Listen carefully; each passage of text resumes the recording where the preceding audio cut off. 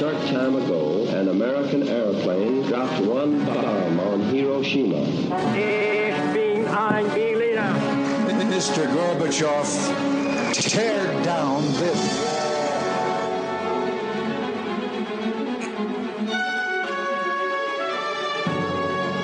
The American people, I think, is good people. They have not to charge with the guilty of all the lies.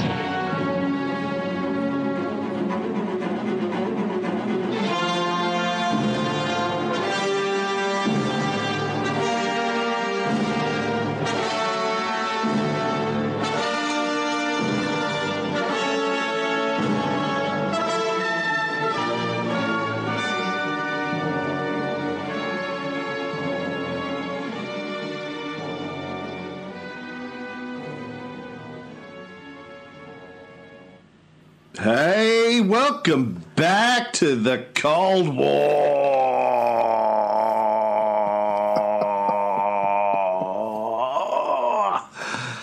I think it's an ice pack you're using.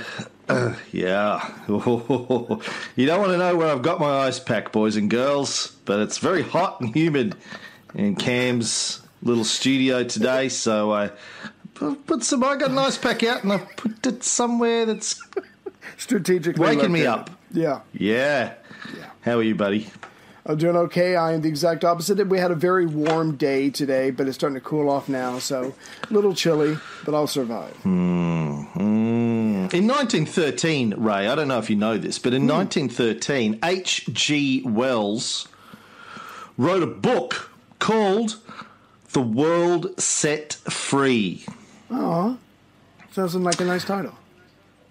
It's a lovely title. He worked on it for a long time, right? I think he spent a year coming up with the title, only a couple of hours writing the book. That was the easy part. Coming up with the title took him a long time. You should have got the novel. But go ahead. The novel begins. The history of mankind is the history of the attainment of external power.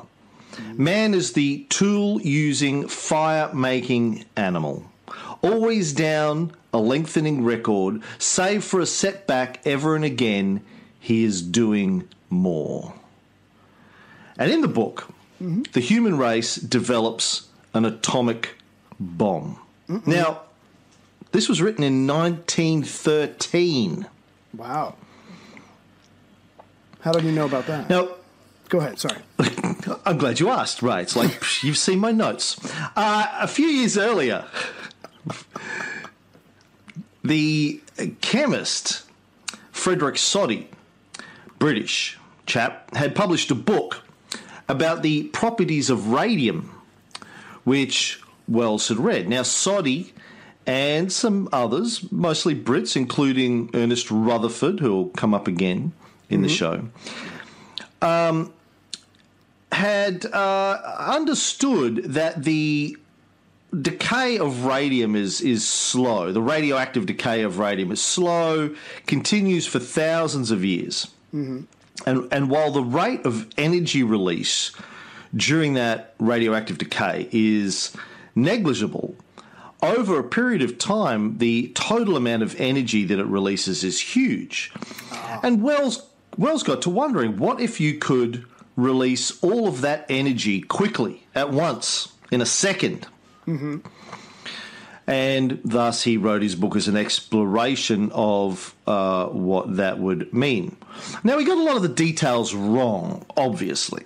I mean, for a start, plutonium, the fissile material used in the first atomic explosions, wasn't actually discovered until 1941. And his atomic bombs really have about the same sort of force as an ordinary high explosive. And the way that you set off your atomic bomb in his books is like, it's a bit like a grenade. You bite a little celluloid stud off the top of it and then hurl it at someone. Here, bite this. Yeah. He did say, though, that a man could carry about in a handbag an amount of latent energy sufficient to wreck half a city. So a little bit more, like lots of TNT, not necessarily the what we think of as an atomic weapon, but because it was going to wreck more than half a city. But again, they were handheld. Now, I don't know about a handbag, but suitcase bombs certainly became a thing. Yeah. In the 1960s, the US built a tiny nuclear device called a Saddam, which I love. They go, what are we going to call it? Oh, let's call it after Saddam Hussein, because we fucking love. In the 60s, they loved Saddam, thought he was awesome. Right. Let's call it Saddam. It was the Special Atomic Demolition Munition. Special Atomic Demolition Munition. I mean, that's hard to say fast. Demolition munition. Demolition munition. Demolition munition. Demolition munition. Especially with chilled cojones. The Saddam. Tell me what you know about the Saddam, Ray. That was more than I know. I know it's obviously bigger than a hand grenade. It weighs, around just a little less than 100 pounds. Could fit into a duffel bag or large case. And was designed, sadly enough, for sabotage missions. Airfields, bridges, dams, basically to wreck the infrastructure of your enemy. Now tell me how much you know about it without looking at my notes, Ray. Oh, diddly squat. I told you, don't look at my notes. I have a different book with different information, so my emphasis is elsewhere. So I panicked.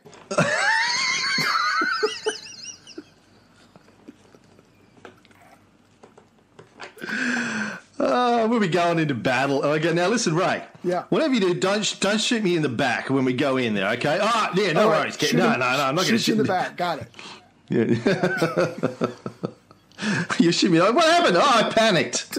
Thanks. That's great. Fucking great, Ray. It fit into a duffel bag or a large case. It had an explosive charge of roughly 1,000 tons of TNT, or 1 kiloton of TNT. Now, the Ruskies also developed a suitcase bomb around about the same time. We know this because the highest-ranking GRU defector, Stanislav Lunev, has said that suitcase nukes might already be deployed by GRU, fuck, I can't even talk this morning, GRU operatives on US soil to assassinate US leaders in the event of a war. Damn, that's scary. Without going into too many details, he said that they built these things and they're designed to last forever.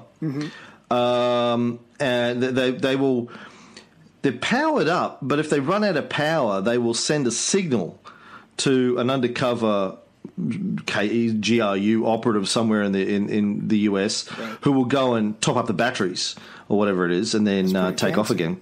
Yeah. And they've got these scattered all over the world, lots of different countries. They've got hidden suitcase nuclear bombs just ready, and they can be activated remotely. And this is the best thing. They are booby-trapped with what is known in Russian as Molnia, or lightning, explosive devices. I think Molnia in Russian is lightning, like it's the fucking name of Thor's hammer. They go, let's come up with a word for lightning. I don't know. Let's name it after Thor's hammer, because that's fucking awesome. Yeah. I'm sorry, but I see a flaw here. If I go to open up one and the lightning hits me and it doesn't kill me, there's a pretty good chance I'm going to get some superpowers. Now, just like Mad Max's Interceptor, there's a specific sequence of actions that you have to take in order to render these devices safe before you can open or move them. Otherwise, they're gonna detonate. Now, not a nuclear detonation, probably, because there has to, a nuclear explosion takes a certain sequence of events to occur. Right. But I love that. And in fact, there was one in 1992.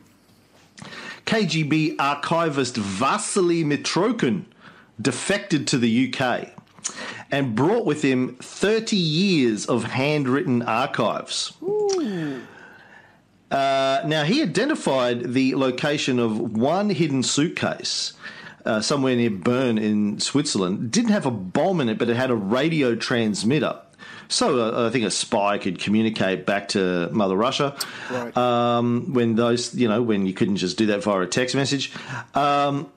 he told the Swiss authorities where it was. They found it, sprayed it with a high pressure water cannon, and it exploded. Wow. Again, it wasn't a nuclear weapon, this one. It was a suitcase. But they haven't found any of the, as far as we know, they haven't found any of these hidden suitcase bombs. But that's good to know that scattered across the US, there might be suitcase nuclear bombs still just sitting there waiting. So what's worse, to have the enemy have nuclear bombs scattered without your country, or the enemy has a video of your president being peed on by hookers? Well, the last one I don't think ever happened. If it had, we'd have it. We'd know about it by now. We'd have seen it. Yeah. Okay, so the first one, I got you. But whenever you see footage of Vladimir Putin, and you know the Americans are giving him a hard time, or whatever, and you know he's always just got this little smirk on his face. He's never flustered. No, he's just got this. He's calm as fuck. He's got this little smirk. That's because he's going, I have suitcase bombs scattered all over your fucking country. Just keep it up, and we'll see who has the last laugh, motherfucker. I am king of the world. When I have finished torturing you by corrupting your democracy and making you all lose your fucking minds, and that, quite frankly, I did nothing. All I had to do was give you a little smirk, and you went, oh my God, he's corrupted democracy. All I had to do was just give you my bad boy smirk. That's all it is. You're so scared of bad boys. The lightest nuclear warhead ever acknowledged to have been manufactured by the US is the W-54. Which, check this out, fit into an 11-inch by 16-inch cylinder, which for non-Americans is 28 centimetres by 41 centimetres. Now, I have my trusty wooden fold-out yard ruler here, or metre ruler that I keep on my desk to remind myself... well, actually, it's a back scratcher. My Rabone Chesterman... number 1162, made in England, patent number 1173229, just in case you're wondering. Right. So let's look at 11 inches. Wow, that's Do you want to see fucking... 11? Oh, go ahead. Yeah, I do. Call D'Angelo in here, will you? D'Angelo, come in. Hey, that hurt. 11 inches by 16, wow. So that's you could fit that into a shoebox, basically.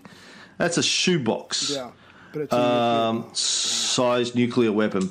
Weighed 51 pounds or 23 kilograms. So you're going to be walking around with the shoebox. Ah! Take him down. Yeah. Anyway, back to Wells's book. He said his bombs made a mighty thunder in the air and fell like Lucifer. They produced tremendous pillars of fire. Hard upon the sound of them came a roaring wind, and the sky was filled with flickering lightnings and rushing clouds.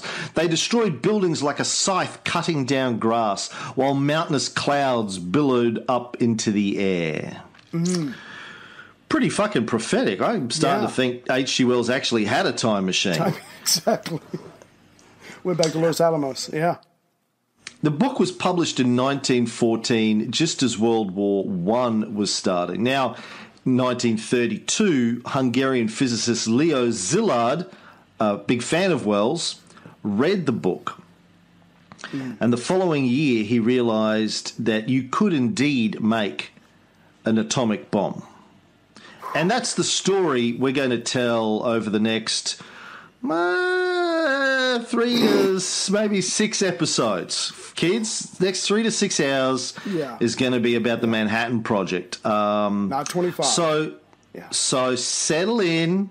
Right. Get comfy. And get comfy. Yeah. Because it's a great, I mean, obviously, as we've said many times, the development of nuclear weapons and the use of them by the Americans and not sharing the secrets with the Soviets is probably a fair point to say this is the real beginning of the Cold War. Changed the world forever. We're still living under the threat of nuclear destruction today. So I think it's justifiable that we tell this story. If I could start the my version of this story about the atomic bomb with some quotes from some great scientists. No. Okay. Before you do that, I wanted to say that in the first memorandum passed to President Franklin Delano Roosevelt, outlining the possibility of making a bomb, the letter was co-authored by Leo Szilard and Albert Einstein. The first citation in it is to H.G. Wells's The World Set Free. So, do you think that was to give FDR a reference point since he's probably heard of that book? He's certainly heard of the author. You think, because he's not a scientist. Do you think that was just to give him just something he could focus on and to make it make sense for him? No, mate, I think it's just a literary device. Maybe they said, listen, this guy predicted War of the Worlds, and we know that happened. So this could probably happen too, man. Yeah, he might be too far out. Yeah. Anyway, so go on with your quotes. So I just had some stuff. This is some pretty neat stuff. Louis Pasteur, the French biologist, microbiologist, chemist. Chemistrist. It's the female chemist. I kept the chemistress going. So pasteurization, fermentation, vaccination, all that good stuff. He would advise his students when they were preparing to write up their discoveries to make it seem inevitable, because all discoveries that are made are inevitable. Humans always seek to know what comes next, and that's the same with science. Niels Bohr, the Danish physicist who contributed to the understanding the atomic structure, said, "Knowledge in itself is the basis for civilization. You cannot have one without the other. The one depends on the other. Nor can you have only benevolent knowledge. The scientific method doesn't filter for benevolence. Knowledge has consequence, not always intended, not always comfortable, not always welcome."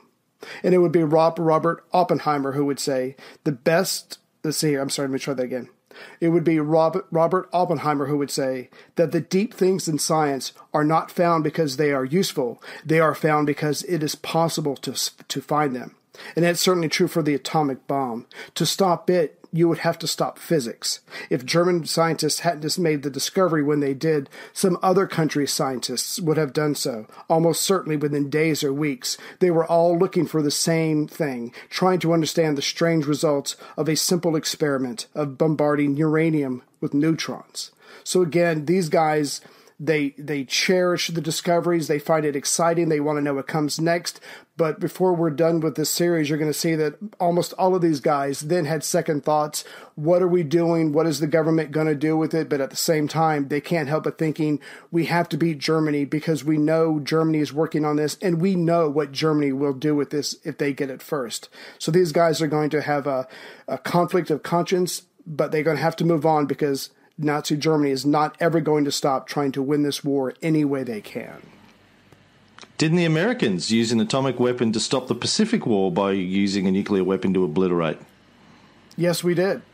Well, one person made that decision. I wonder what would have happened. So you're saying the Nazis could have been as bad as the Americans if they got their hands on a nuclear weapon? Yes, but I don't know if they would have stopped with just one country or whatever. But the point is, you're absolutely right. We used it. No one else did. But it was that fear that knowing that there was certainly no restraint on Nazi Germany, what they would have done if they had the weapon first. And that's what drove these scientists. But again, they were certainly conflicted as they were working, as we're going to see time and time again. Getting back to H.G. for a second, in his book, the atomic bombs were used in a war that pitted an alliance of Britain, France, and America against Germany and Austria. And the war took place in 1956. So he wasn't too far out, man. He pretty much picked the war and picked the sides and, figured a bomb was going to get developed to be used in it. In the book, as a result, all the major cities of the world are destroyed. Fortunately, that didn't happen yet, although, Donnie's working on it. Then a conference is called in Switzerland where Britain's King Egbert cool, man. abdicates in favour of a United Nations-like world state. And then limitless atomic energy solves all of the world's problems, leaving the majority of the world's population to pursue careers as podcasters. He predicted that too. It's fucking amazing, this book. Wow. Yeah. Yeah, he's like. And then he even wrote, and in 2018, maybe 19, somewhere around that, Cameron Ray will tell this story. I was reading this the other night. I was like, holy shit, man. Yeah. This guy had a fucking time machine. Who needs Nostradamus when you've got this guy? Exactly. HG died in August of 1946, a year after the atomic bomb had been used for the first time and 10 months after the United Nations had been established. So he must have been going, I did a pretty good job at calling that one. Of course, it didn't play out exactly as he prophesied, but let's go back and tell the story of the development of nuclear weapons from the beginning. So the story begins in the year 400 BCE. The Great War between Athens and Persia. What? Is this for Martin Darlington? And Tony Kynaston. Okay. Yeah. Why in the hell did... Yeah. No, we'll start this one in the early 20th century with New Zealand chemist Ernest Rutherford. Now, who said nothing good ever came out of that bunch of sheep fuckers? It wasn't me. Maybe it was me a few times. But now you stand corrected. Yeah. One day, while Rutherford was giving it to Bessie, his favourite sheep, surrounded by hobbits, he became interested in radiation. Maybe because Bessie the sheep was radiating hotness, and he was like, wow, I wonder what this is. There's this like glow around her butthole. I don't know. Anyway.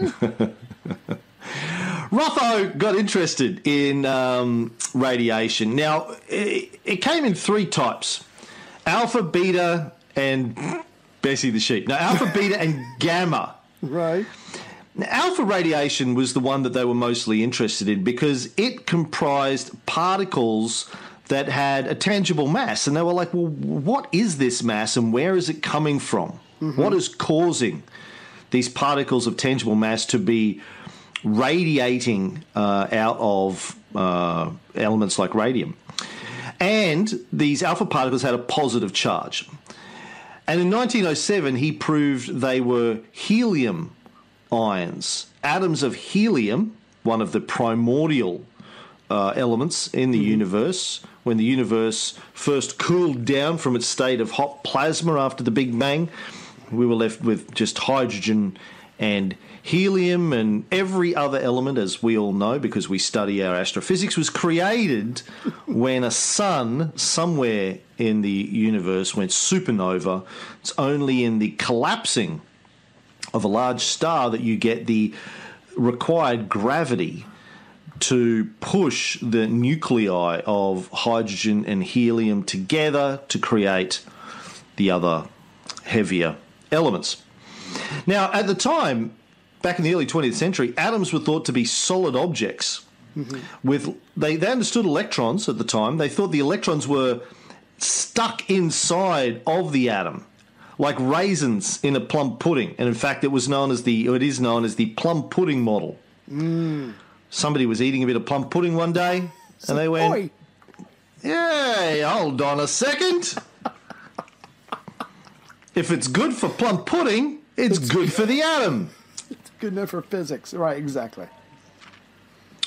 So Rutho began firing alpha particles at a thin sheet of gold to see what happened.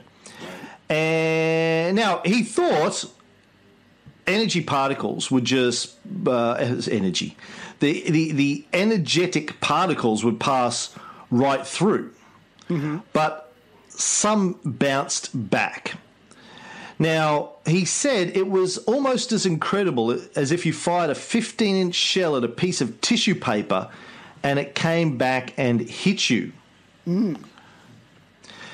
Now, this meant that the atom couldn't be a uniform solid, and he concluded that it must be largely made up of empty space with most of its mass concentrated around a tiny nucleus. It was like a mini solar system, and he came to this conclusion in 1911. Rutherford is therefore known as the father of nuclear physics and sheep fucking. Go New But Zealand. Go New Zealand. They tend to leave that last part off because it's too long to fit on a business card. So it's just father of nuclear physics. Right. Yeah, good call. Yeah. A couple of years later, Niels Bohr, you mentioned before, very boring fellow Niels Bohr, Danish physicist. If you ever met a Dane, you know what I'm talking about. Yeah. Oh, so boring. Realised that the chemical properties of an atom are caused by the electron that orbit the nucleus, and that the radiation comes from the nucleus itself. And so they're starting to build the atomic model, which is now known these days quite often as the Rutherford model or the Bohr model. But in 1919, Rutherford discovered that if you shot alpha particles at nitrogen atoms, you could turn them into oxygen atoms. Now, this is the first time one element had been deliberately changed into another. He was therefore also the world's first successful alchemist. So his business card then read Ernest Rutherford, father of nuclear physics, sheep fucking, and the world's first alchemist. ... Because there might be more. Suck on these nuts, bitches. Now, the process of changing nitrogen into oxygen gave off another particle, and he realised that these were the nuclei of hydrogen atoms, which were later called just protons. One proton in the nucleus of a hydrogen atom. Gotcha. So that's where the idea of protons came from. Rutho, good old Rutho. Now, I was going to jump forward to 1932, but you had something in between there? Yeah, let me mention Hungarian physicist Leo Szilard in the summer of Szilard. I'm not sure if I'm saying his name right. Summer of 1921, he's working on his thesis. It's something that he doesn't find very interesting. His sponsor gives him a problem to solve, something to do with relativity. He's not very excited about that. He starts thinking about other things just because that's the way his mind works. He eventually will come up with his dissertation about information theory and thermodynamics. It's all very impressive. But in the 1920s, he does something else catches his fancy, and that's nuclear physics, the study of the nucleus of the atom, where most of its mass and therefore its energy is concentrated. And as we're going to find out, Leo was a great thinker. He wasn't a great doer, but he is going to patent an invention in January of 1929 that could be called a cyclotron, where it's a device for accelerating nuclear particles in a circular magnetic field. So like this New Zealand chap, other people are thinking about it as well. Other people are thinking about separating these things, different ways of going about it. Again, he patents it. He doesn't do anything with it. He moves on. But again, there are others in the field who are, and this is happening in every country out there that's going to be concerned in World War II. And so there are others out there. And so the race, even though these people don't know it, in some ways is already on because everybody's coming at this same problem from different directions.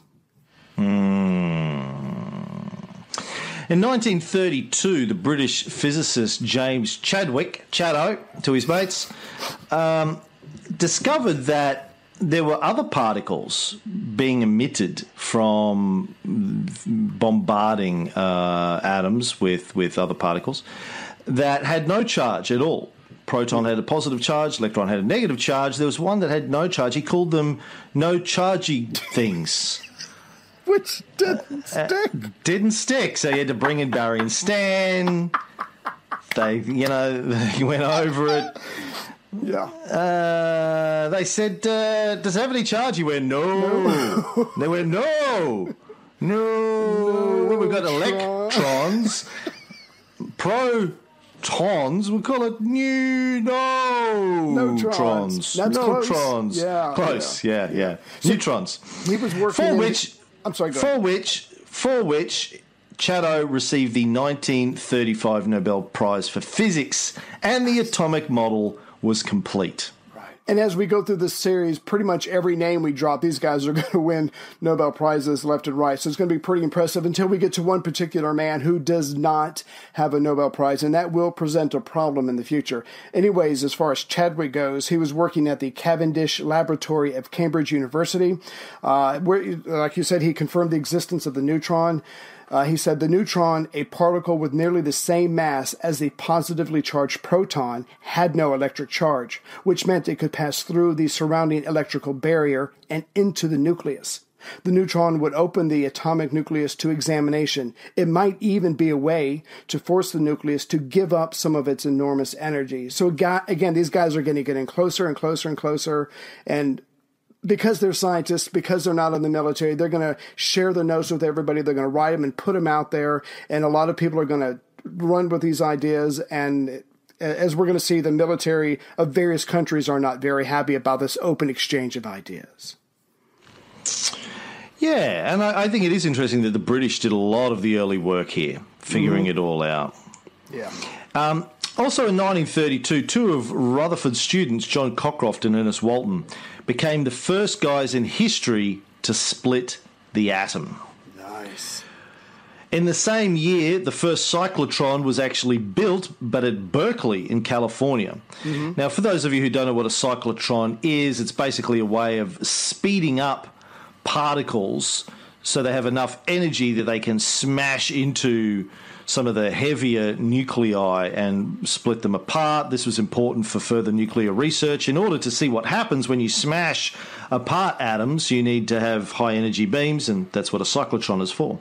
And they discovered that when you bombarded a nucleus with a proton, a small amount of matter was destroyed and converted into energy. This, of course, is explained by Einstein's famous formula, E equals mc squared, where E is the energy, M is the mass, C is the speed of light. How fast is the speed of light, Ray? Can you recall your science training? Why is 186,000 miles per second sticking in my head? I can't remember.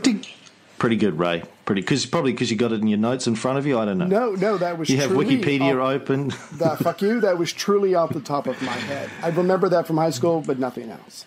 Well done, son. Yeah, 300,000 kilometers a second, or 670 million kilometers an hour. 300,000 kilometers a second is the speed of light. That's I'm no scientist or anything, but that sounds pretty fast to me. I'm no speed racer, but that's pretty. And C squared would be that times itself, which is a very large number. So the amount of energy that's being created is the very, very, very tiny piece of mass that's being lost here, multiplied by a huge fucking number. And that's just for one atom. You can fit a few atoms into a bomb. I don't know exactly how many. I think maybe 20 or 30, maybe more. I'm no physicist, Ray. No. But there's a lot of atoms. Yeah, atoms are tiny, I believe. Very, very tiny. I heard it. I read somewhere atoms are tiny. Don't know if it's true. Could be just some of this fact-based thinking that some members of society have. Right. It's on the decline. Thank goodness for that. Thank the Lord for that. We don't want any of that fact-based thing. Too much. For more of that modality of thinking, check out our Renaissance show. Now, in a speech, I want to say that in 1932, while all of this is going on, the atom gets split, etc., Rutherford, Bohr, and Einstein didn't think there was any potential, at least in the near future, to capture this energy of reaction for any practical purpose. The giants are saying, nah, it's interesting, but I don't see it, lighting up my house anytime soon. Yeah, not very practical. In a speech in 1933, the same year Adolf Hitler came to power in Germany, Rutherford called the expectations that you would be able to do anything with this energy that resulted from splitting the atom moonshine. Right. Einstein compared particle bombardment with shooting in the dark at scarce birds. Because the chances of hitting a nucleus during the bombardment process was about 1 in a million. Right. Because atoms are mostly empty space. I mean, the analogy I think I used in my book, The Three Illusions, was something like if you blew up an atom to the size of a football field, the electrons would be at the outer gates the entry gates to the football stadium. Right.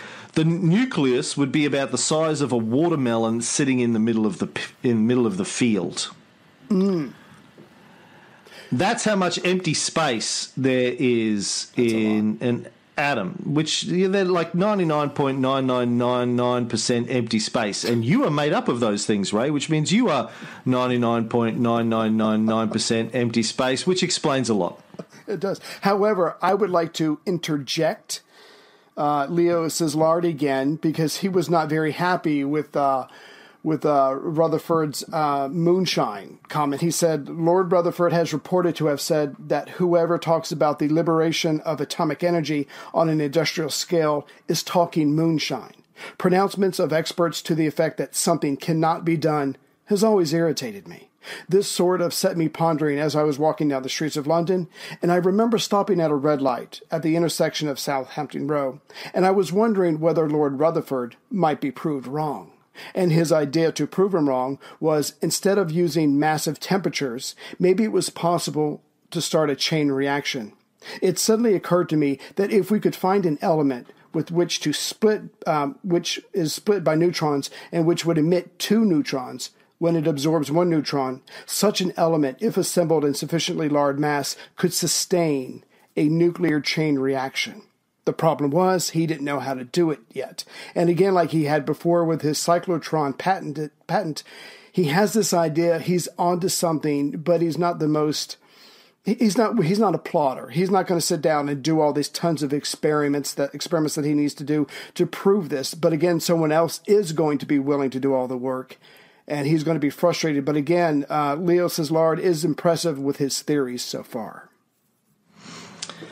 I used to tell my father, nothing is impossible. He'd say, really, stick your ass out the window and then run around outside and throw rocks at it. Oh, that's a deep thinker.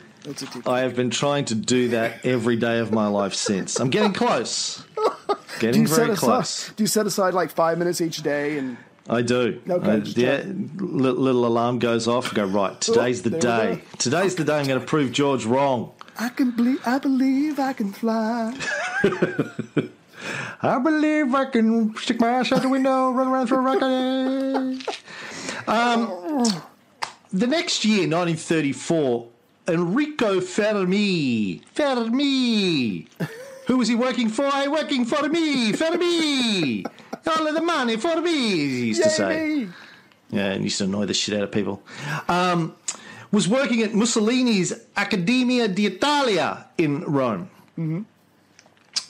He tried using neutrons instead of protons to bombard the nucleus. As you said before, they figured out, some of them, that because the neutron had a neutral charge, it meant it had a better chance of not being rejected by the positive charge of the protons in the nucleus.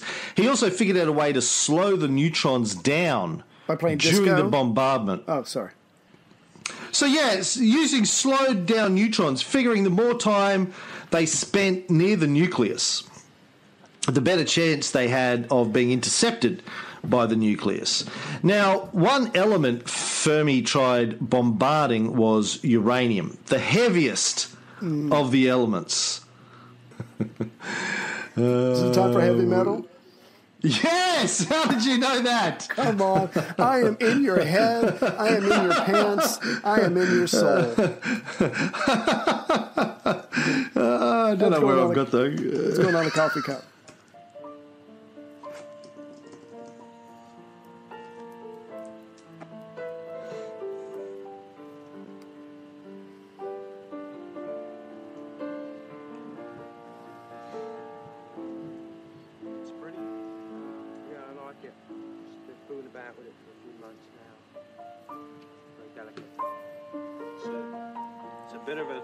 From the kind of thing you normally play. Yeah, well, it's part of a trilogy, really, a musical trilogy that I'm doing in D minor, which I always find is really the saddest of all keys, really. I don't know why, but it makes people weep instantly to play that. It's a horn part. It's very pretty. You know, just simple lines intertwining. You know, very much like I'm really influenced by Mozart and Bach, and it's sort of in between. It's like a Mach piece, really. What do you call this? Well, this piece is called "Lick My Love Pump." I've forgotten the title.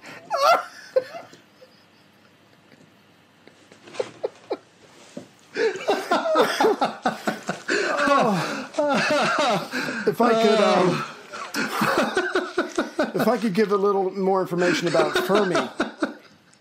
Oh, I forgot. I gotta go back and watch that entire film tonight. Thanks a lot. No, that's great. Be up to 2 a.m. Okay.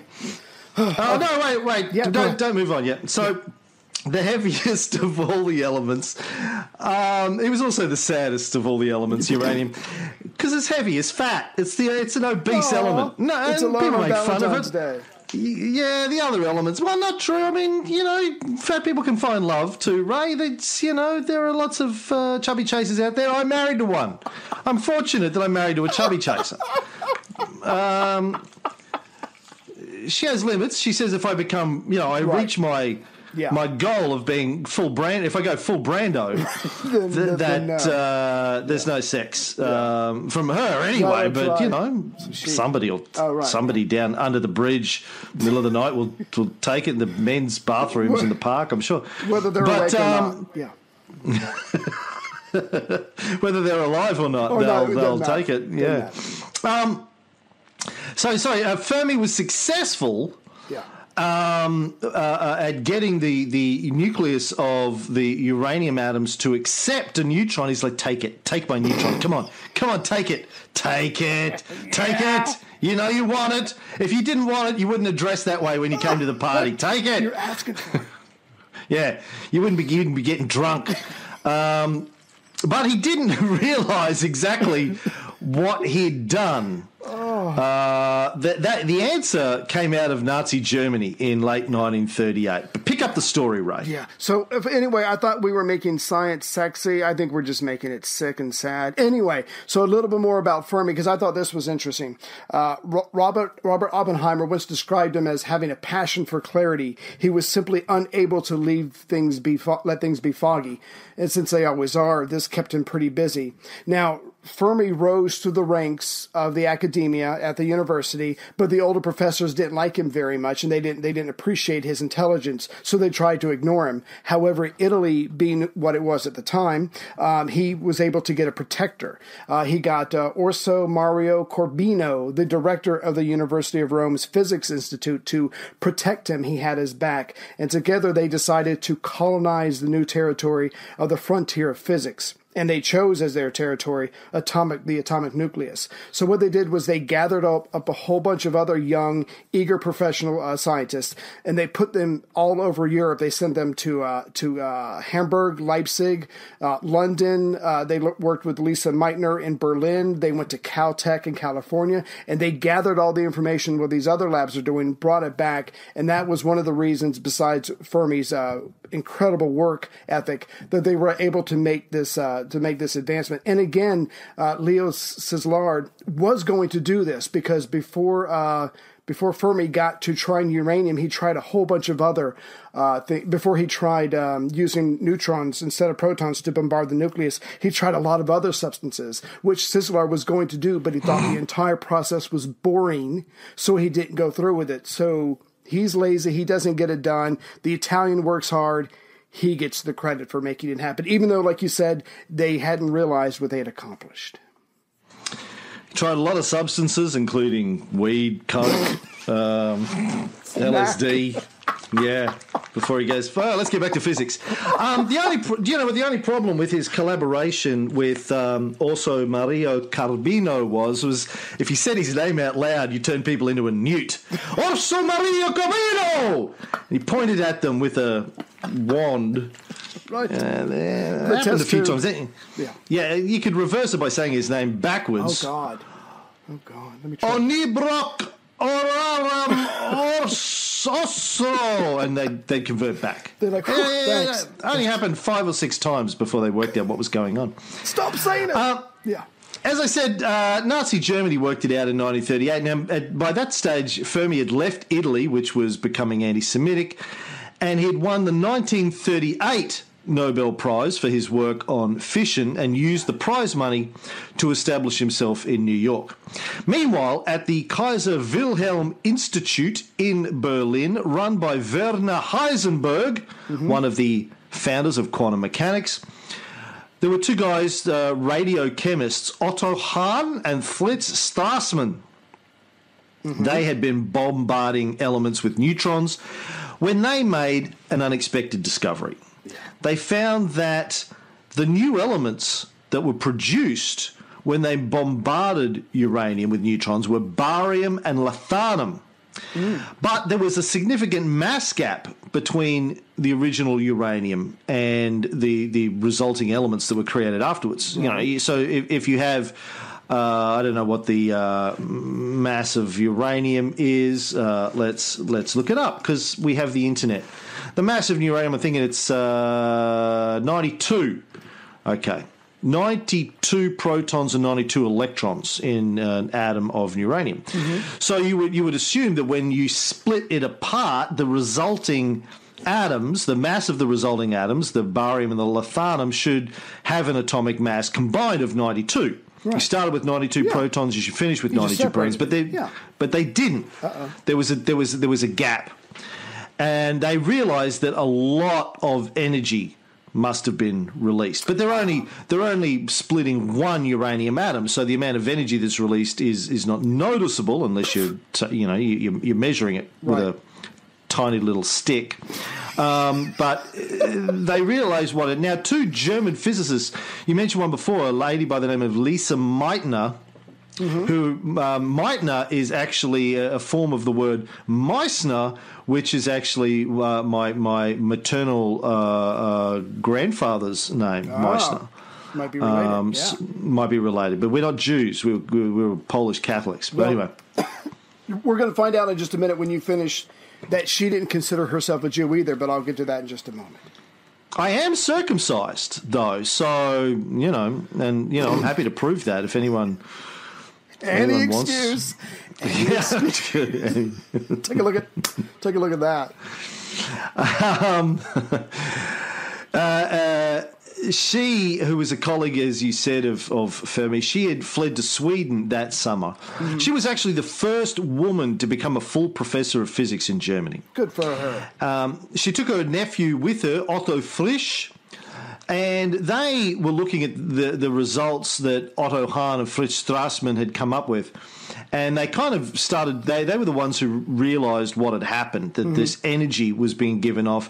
And they came up with the name fission, nuclear fission. Because Otto Frisch, her nephew, had been fishing that weekend, caught a bunch of fish, ice was fishing. Excited. Yeah, ice fishing, cut a little hole in the box, put your junk in the box, Been there. Open the box, yeah. And so he was like, she said, what do you think we should call it? And he was daydreaming, going, I love fishing. And she goes, fishing, okay, we call it fishing. And it just caught on, really. Good. That's the fucking true story. That's science. Yeah. Now, By the way. Yeah. Oh, I was just going to say, by the way, Otto Hahn. Yeah. Received the 1944 Nobel Prize in Chemistry for his discovery of nuclear fission. Lisa was ignored because she was a woman. For women everywhere, I just want to stand up and say that's not right.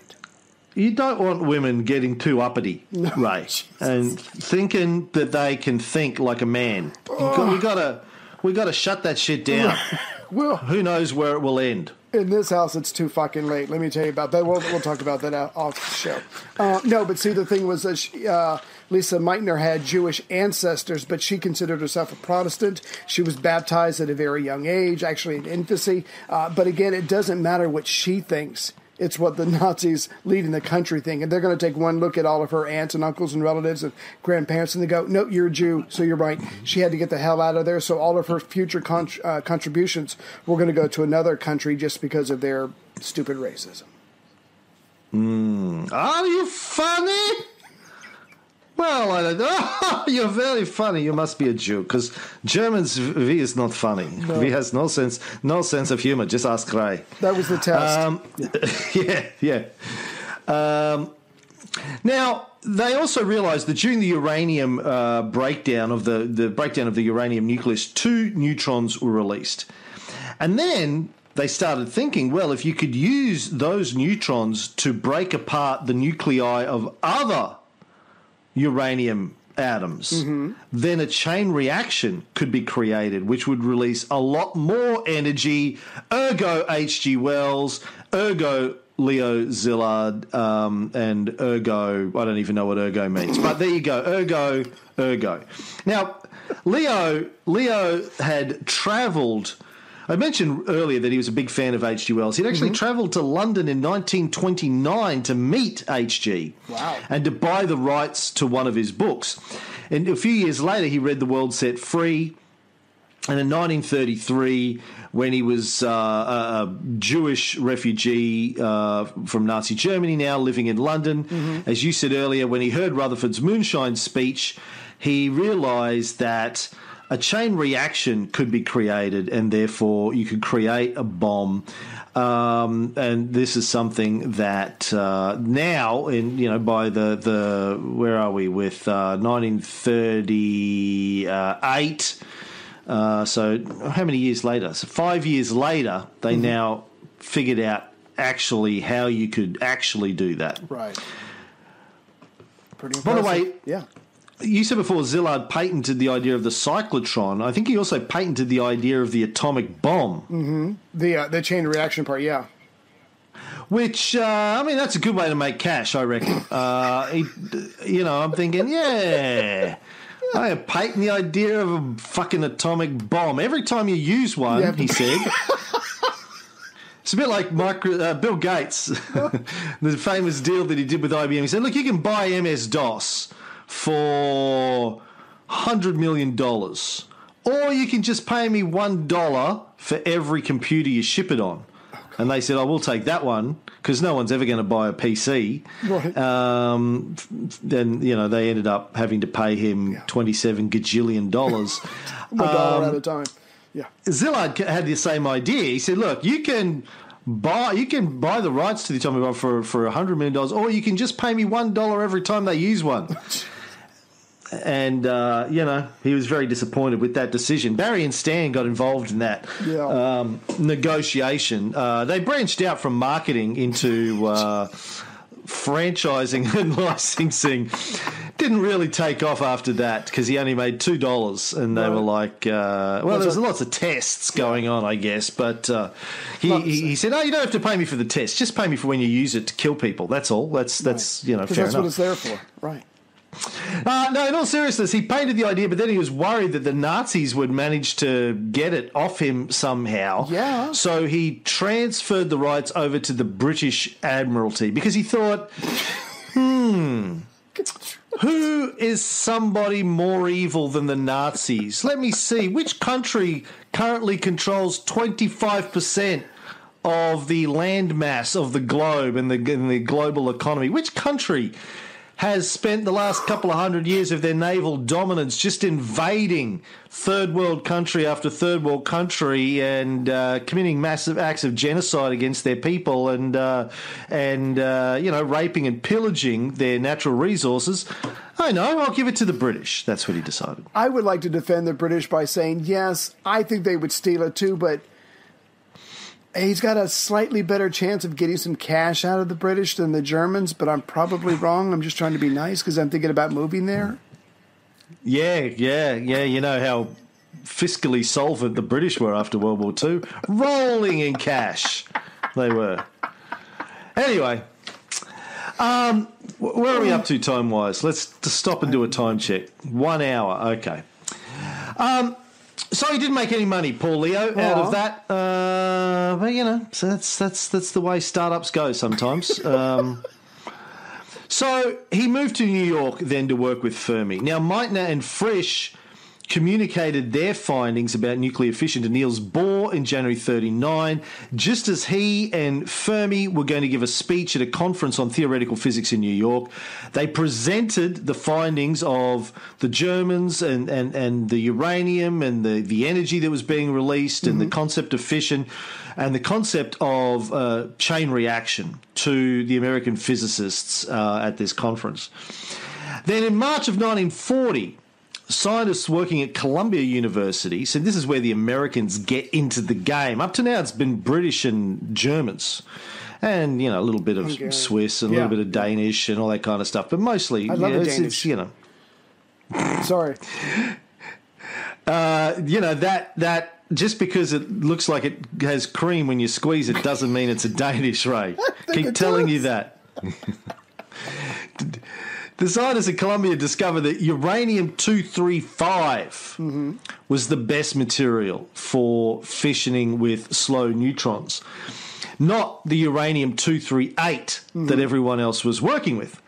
Now, the problem is that uranium-235 made up 1/140th of the uranium found in nature. Damn. You have to separate the 235 from the 238. And you needed a lot of 238 to get 235. Right. So this is going to be a problem. Yeah. Now, it's still doubtful that a chain reaction would work. No, it's a theory. And there wasn't enough 235 to be able to put it to the test. They needed to get more 235. That was going to cost a shit ton of money. Which is a real amount. Who has a shit ton of money? The government. And yes, I did pronounce that with B's. The government. Now... How are they going to get the attention of the government? Right. This is 1939. The American government's not even in the war yet, technically. Still trying to pull the country out of the Great Depression. How are they going to get the Americans on board? So how about getting the most famous scientist in the world to get their attention? This is the plan that Barry and Stan came up with, and this one, unlike... the licensing of the atomic bomb actually worked. Good for them. So, before I read this, do you want me to pause to give you an opportunity to say something funny or intelligent or anything? I'm 0 for 2 on funny and intelligent. No, please continue. On the 2nd of August 1939, Albert Einstein sent a letter to FDR, the other guy. Not Franklin Bobby Roosevelt. That was his... but before you go on, can I just ask... Oh, now you want to say something. Well, I was just... Right. No, I'm sorry. I apologize. You had a chance before, but you'd rather interrupt me. Mid-flow. Your flow. Yeah. How much of the letter did Einstein write? Or are you going to cover this later? I apologize. Well, I don't know exactly how much. Okay. I assume that he and Leo Szilard wrote it together. Okay. Do you know? Do you have a breakdown? Did you deconstructed it? No, I pretty that Szilard had written most of it, which is why I was just asking. But again, it's just just one of those little things in history that Einstein didn't sit down and write a letter out of concern. He was certainly encouraged by Szilard. So again, I just wanted that pinned down the best we could. So I think they kind of wrote it together. Okay. They sat down, snuggled up, wrote a letter. Like Paul Ringo. This is the letter go ahead. that Einstein sent to FDR. It said, "Sir, some recent work by E. Fermi and L. Szilard, which has been communicated to me in manuscript, leads me to expect that the element uranium may be turned into a new and important source of energy in the immediate future. Certain aspects of the situation which has arisen seem to call for watchfulness and, if necessary, quick action on the part of the administration. I believe, therefore, that it is my duty to bring to your attention the following facts and recommendations. In the course of the last 4 months, it has been made probable through the work of Joliot in France, as well as Fermi and Szilard in America, that it may be possible to set up a nuclear chain reaction in a large mass of uranium by which vast amounts of power and large quantities of new radium-like elements would be generated. Now it appears almost certain that this could be achieved in the immediate future." This new phenomenon would also lead to the construction of bombs, and it is conceivable, though much less certain, that extremely powerful bombs of this type may thus be constructed. A single bomb of this type, carried by boat and exploded in a port, might very well destroy the whole port together with some of the surrounding territory. However, such bombs might very well prove too heavy for transportation by air. The United States has only very poor ores of uranium in moderate quantities. There is some good ore in Canada and the former Czechoslovakia, while the most important source of uranium is in the Belgian Congo. In view of this situation, you may think it desirable to have some permanent contact maintained between the administration and the group of physicists working on chain reactions in America. One possible way of achieving this might be for you to entrust the task with a person who has your confidence and who could perhaps serve in an unofficial capacity. His task might comprise the following: A, to approach government departments, keep them informed of the further development, and put forward recommendations for government action, giving particular attention to the problem of securing a supply of uranium ore for the United States. B, to speed up the experimental work, which is at present being carried on within the limits of the budgets of university laboratories, by providing funds, if such funds be required, through his contacts with private persons who are willing to make contributions for this cause, and perhaps also by obtaining cooperation of industrial laboratories which have the necessary equipment.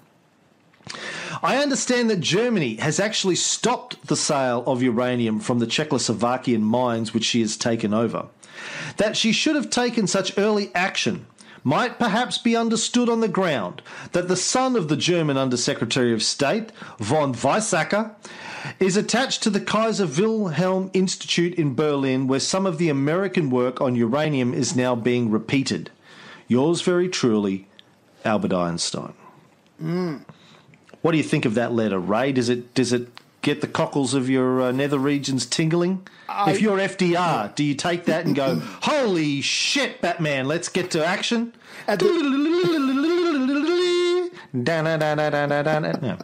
At the very least, he's gonna want to delve into this. You know, tell me more about the bomb. What's the possibility? What's the feasibility? It's got his attention, and as we know, as the actual war hasn't started, Germany has not invaded Poland yet. He's got a little bit of free time on his hands. So yeah, I think this is something he should be concerned about. But obviously, within 30 days, he's about to be 30 days. He's about to be a lot more concerned. Well, in actual fact, when he read the letter, he went, doesn't get me. You're letting me down. It didn't do it for him. He's like, it didn't do it. Didn't do it for him. No. The letter was delivered to him by Alexander Sachs, a Wall Street economist who sat on the board of Lehman Brothers, and he was an unofficial advisor to the president. He sat on a number of war council-y type things. Long time friend of Roosevelt, sort of New York aristocracy, Sachs. And he had trouble getting in to see Roosevelt. Obviously things are ramping up in Europe.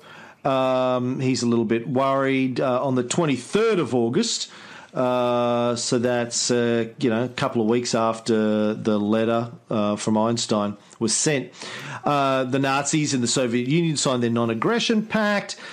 Armies are mobilizing across Europe. Hitler wouldn't invade Poland until the 1st of September. But all this is going on, and Roosevelt's kind of busy. I'm kind of fucking busy, Al.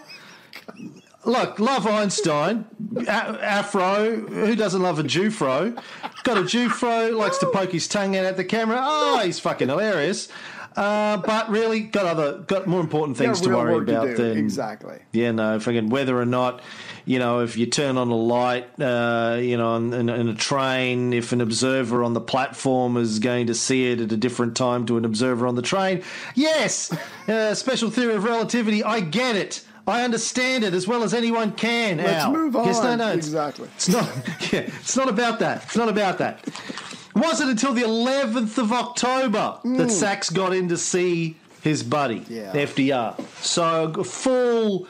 What's that? Month and a half. Damn. No, longer. No, 2 months. Full 2 months later before he gets in.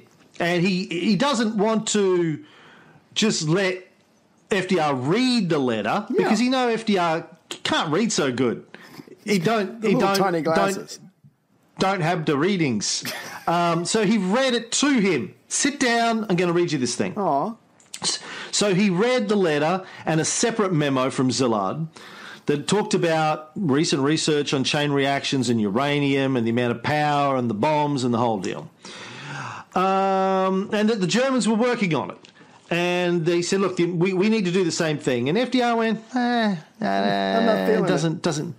Not feeling it. No, he says, you're fired. Because this is a fucking TV show, man. Like, this is the real deal. Oh, right.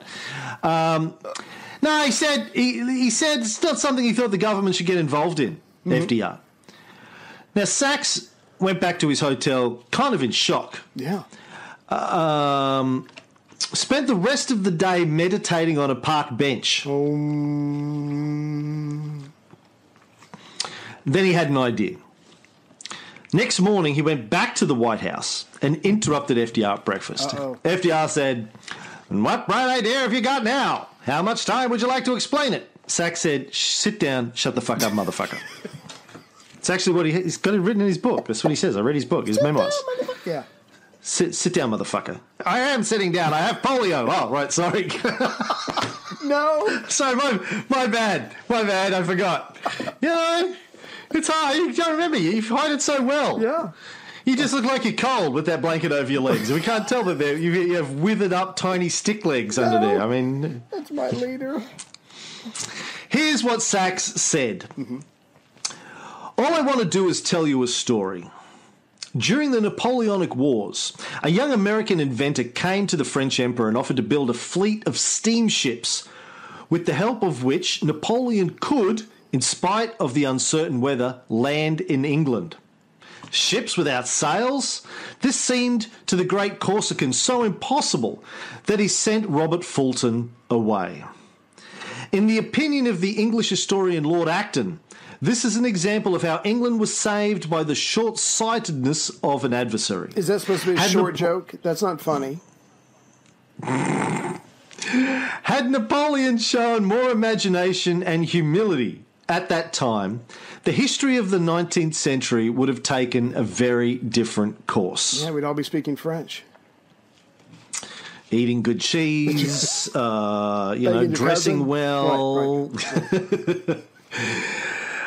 After Sachs finished, President sat there silent for a few minutes. Then he said, "Sorry, what was that? I wasn't paying attention. I was thinking about banging my secretary." Again. So Sachs needed to read it a second time. And then there's a third time. After the fifth time, Roosevelt finally got his head out of his pants. And, if your wife was a carpet muncher, you would be thinking about getting blowjobs from secretaries too. No. Anyway, it's not all dead down there, my boy. No.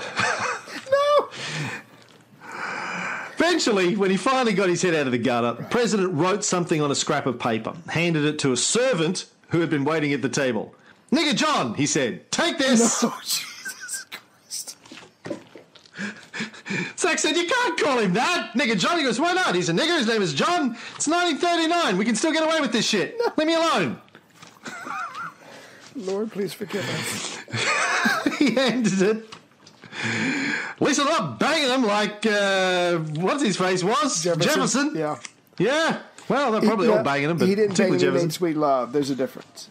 It's all context of the times, my boy.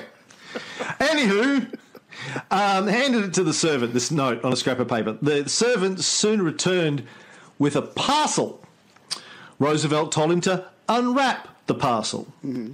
There was a human ear. No, sorry, that was a David Lynch movie I watched.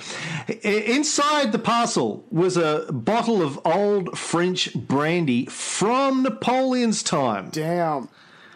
Which the Roosevelt family had been holding on to for like 100 years. Was that a bit showy on FDR's part?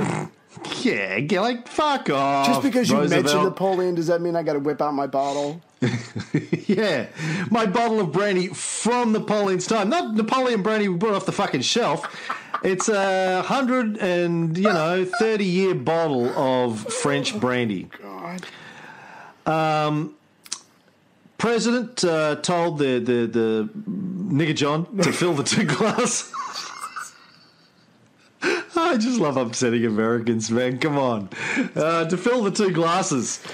Then he raised his glass, nodded to Sachs, and drank to him. He said, "Alex, what you are after is to see that the Nazis don't blow us up?" "Precisely," said Sachs. It was then that Roosevelt called in his attaché, Brigadier General Edwin Parr Watson, pointing to the documents that Sachs had brought in, said words which have become famous. "Tell nigger John to come back with that brandy." That's all. I saw him snuck off. Get your ass back here. You gotta watch him. No, he said. I can't believe He's still in the silverware if you don't watch him.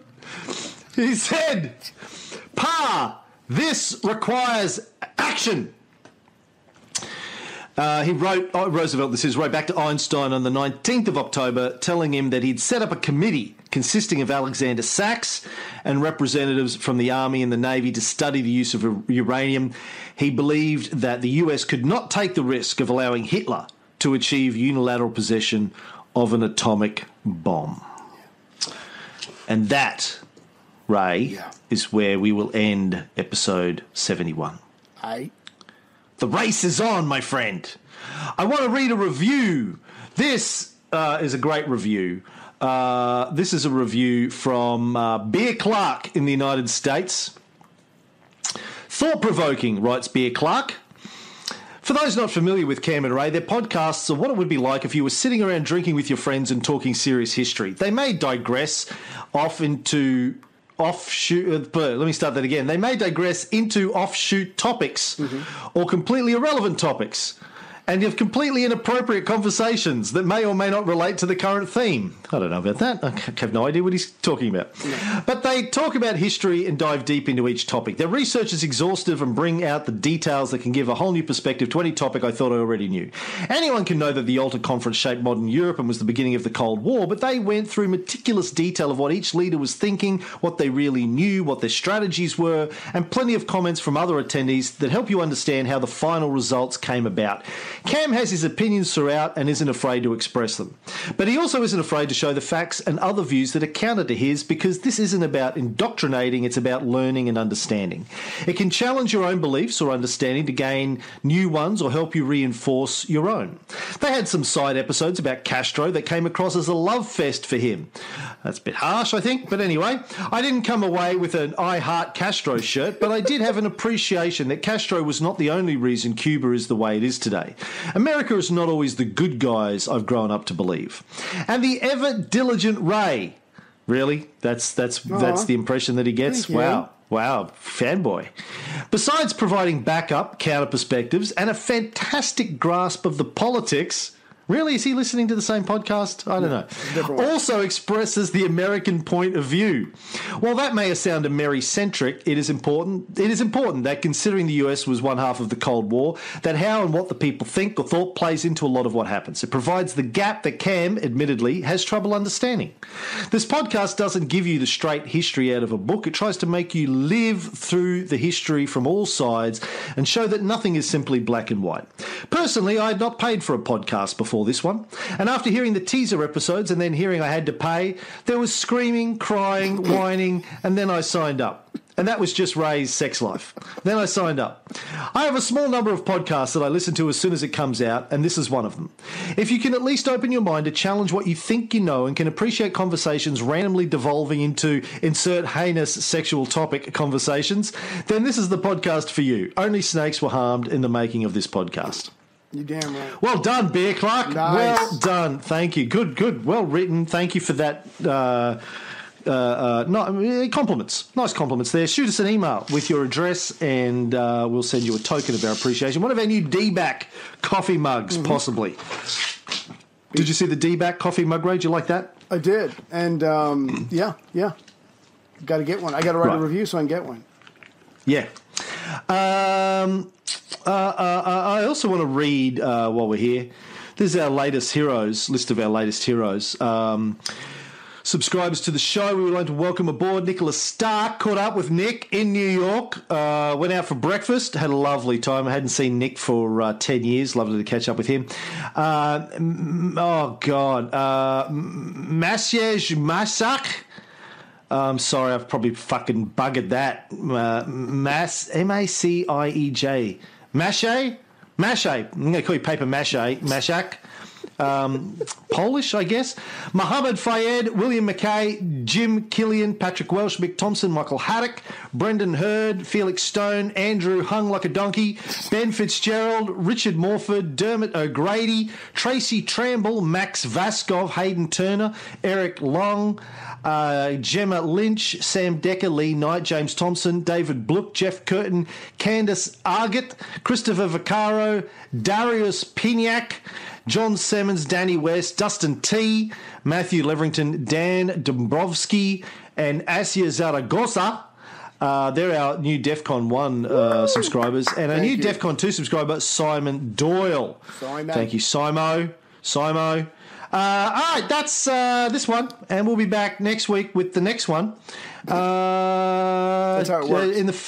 In the famous words of Fox, my 3-year-old, just chill out, Dad. An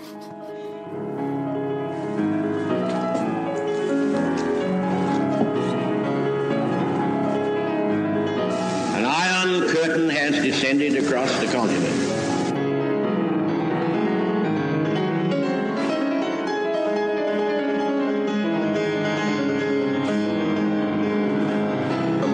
Military buildup on the island of Cuba. The purpose of these bases can be none other than to provide a nuclear strike capability against the Western Hemisphere.